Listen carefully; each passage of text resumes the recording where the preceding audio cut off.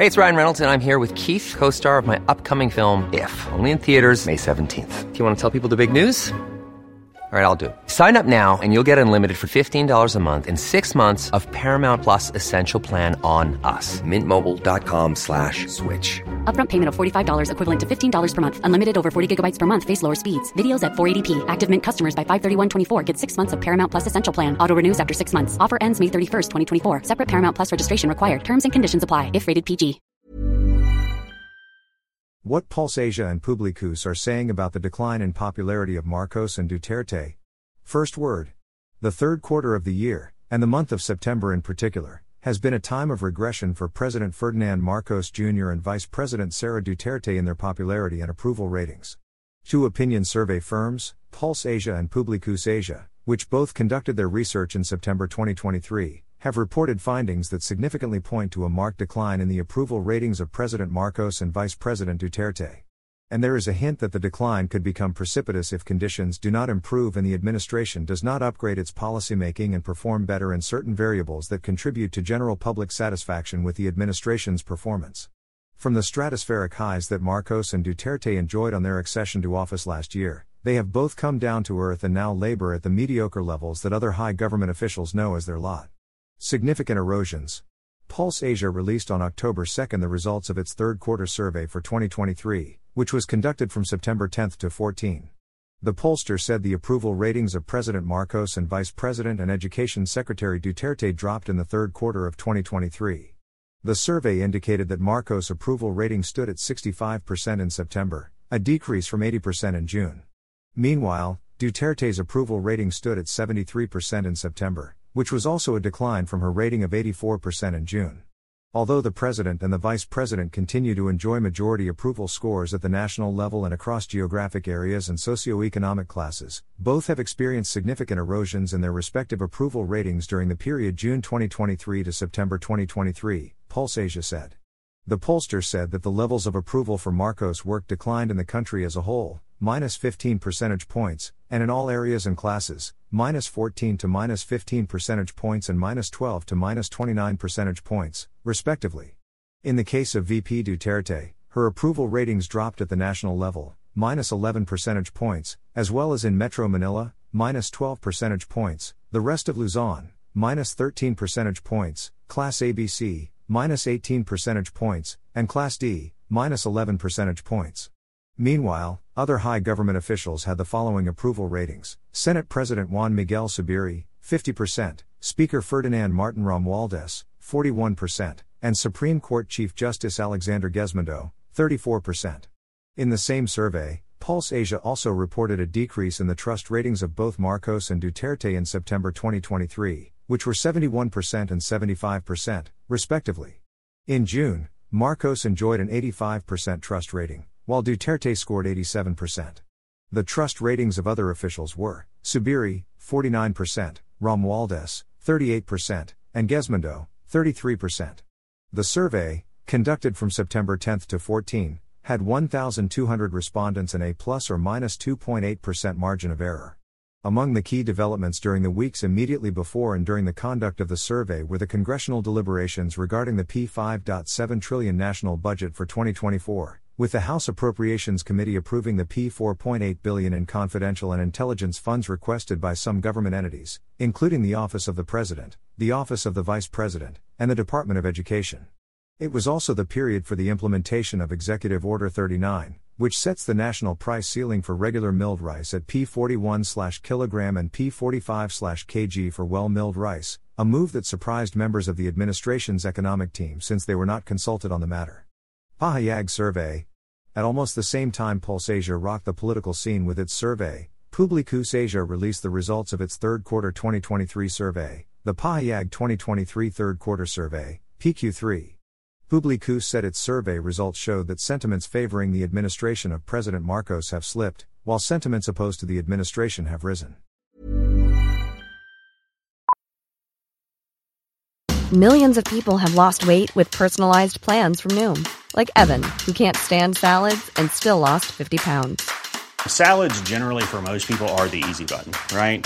For me, that wasn't an option. I never really was a salad guy. That's just not who I am. But Noom worked for me. Get your personalized plan today at Noom.com. Real Noom user compensated to provide their story. In 4 weeks, the typical Noom user can expect to lose 1 to 2 pounds per week. Individual results may vary.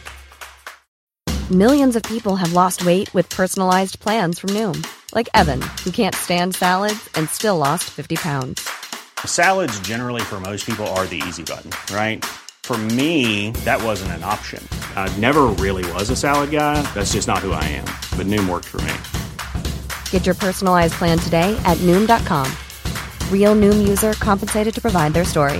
In 4 weeks, the typical Noom user can expect to lose 1 to 2 pounds per week. Individual results may vary. 43% of respondents expressed pro-administration sentiments, down from 48% in the second quarter survey. The polling firm said the decrease indicated that fewer individuals are aligned with the current administration and its priorities as compared to the previous quarter. Anti-administration sentiments grew from 18% in the first quarter to 23% in the third quarter. The shift indicates that a greater number of respondents are opposed to or are dissatisfied with the administration's leadership, Publicus said. The quarter-by-quarter rise in anti-administration sentiment suggests a trend of increased dissatisfaction, it said. The National Capital Region, NCR, had a substantial drop in pro-administration support, from 47% to 35%, while anti-administration support went up from 17% to 30%. Southern Luzon saw a decline in pro-administration support, from 41% to 36%, but Mindanao continues to support the Marcos administration, 56%.